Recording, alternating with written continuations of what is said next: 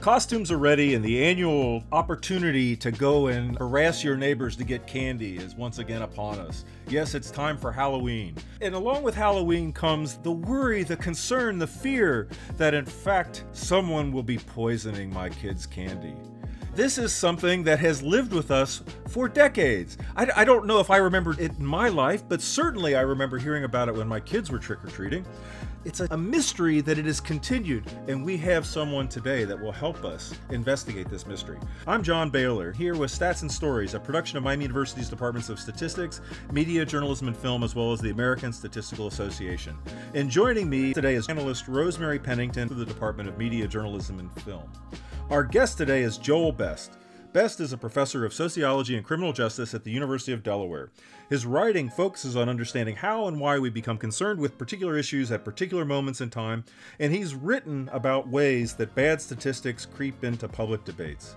He's the author of several books on this topic, including Damned Lies and Statistics, Untangling Numbers from the Media, Politicians, and Activists, and Stat Spotting, a field guide to dubious data. Joel, thank you so much for being with us today.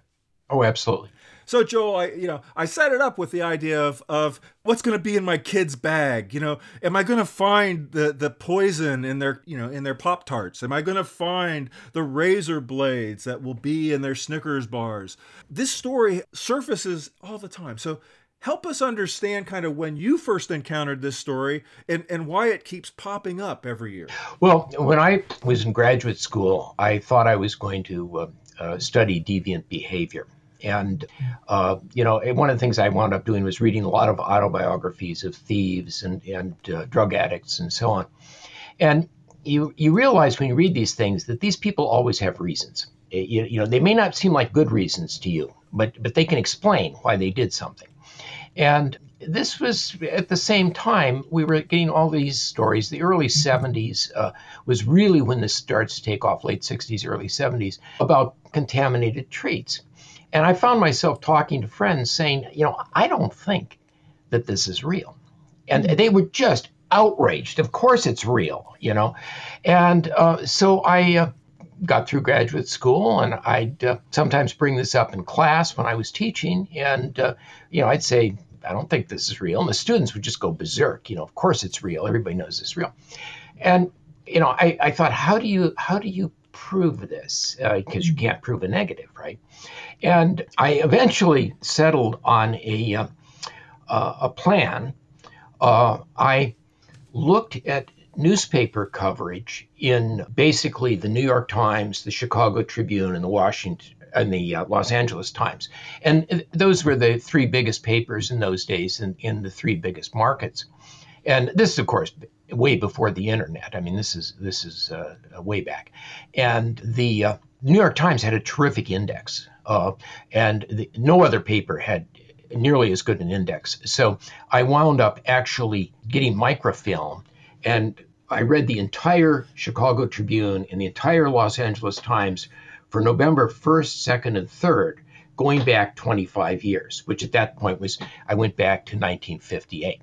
Okay, and I was looking for cases of reports of contaminated treats.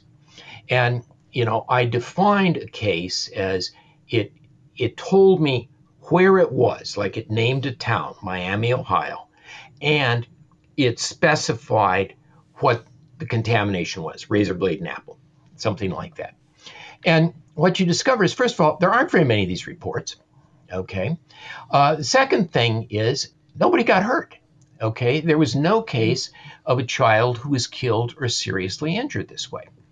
And I started, now there was a case, there have been cases of deaths that had been reported. There was a guy in Texas who I think assuming that he could commit the perfect crime, he was assuming that people were poisoning little kids all the time on Halloween. He took out a life insurance policy on his son, gave his son poison candy, encouraged the kid to eat the candy. The child died.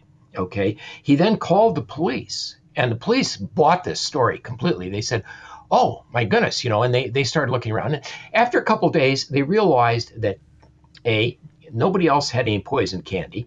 Okay. Nobody else had died.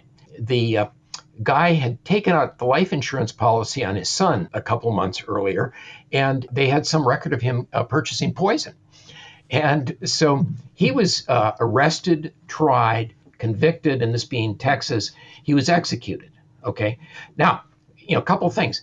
That story was on the front page or near the front page of, the New York Times, the Chicago Tribune, the Los Angeles Times. So it was a big news story, which is a sort of a test. If this happened, we'd know about it. And, but I don't count that because, that's, as you say, you don't worry about whether you're going to poison your kid. You worry about whether the maniac down the street is going to do it. And there had been a couple of other deaths that have been reported. And then, and this would often be toward the front of the paper. And then at the back of the paper, on page 83, 3 days later, would be the news that, oh, no, we discovered that actually this kid got into his uncle's heroin stash or, something like that.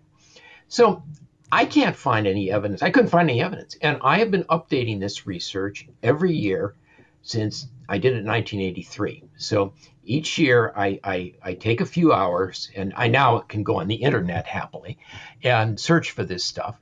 And, the answer is still the same. I've got, I don't know now, the total is 100 or some cases of this. I can't find any evidence that, anybody's ever killed a child this way. This is a contemporary legend. I wonder, why does this story keep getting reported on if there's really no evidence that this happens? But well, it doesn't get reported as something that's happening. Okay. Now I will tell you that what has really happened is, I mean, the world is changing, and one way it's changing is I've been giving interviews about this since 1985.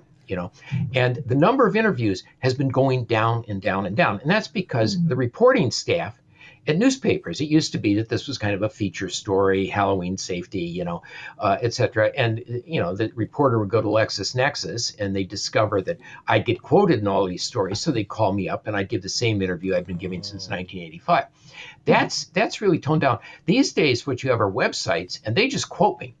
And they haven't talked to me, they just quote me. The other thing that's happening is that increasingly the reports of this are on Facebook, because, it's very easy. You take a candy bar, you stick a nail in it, you take a picture of it with your cell phone and you say, look what I found in my treats. And this happened in, it's about 10 miles from here, a little town in Pennsylvania, a few years ago. And the police got very excited about this, and then they went over and grilled the kids, and the kids said, "No, we faked it." This is always bogus. This just isn't a thing. Okay, I cannot prove a negative. I cannot say that this has never ever happened, but I can say that I can't find any evidence that it's ever happened. Well, that sounds like a good place to bring this to a close. So thank you again, Joel. Thanks a lot. You're welcome. Stats and Stories is a partnership between Miami University's Departments of Statistics and Media Journalism and Film and the American Statistical Association. You can follow us on Twitter, Apple Podcasts, or other places where you can find podcasts. If you'd like to share your thoughts on our program, send your email to statsandsstories@miamioh.edu or check us out at statsandstories.net. And be sure to listen for future editions of Stats and Stories, where we discuss the statistics behind the stories and the stories behind the statistics.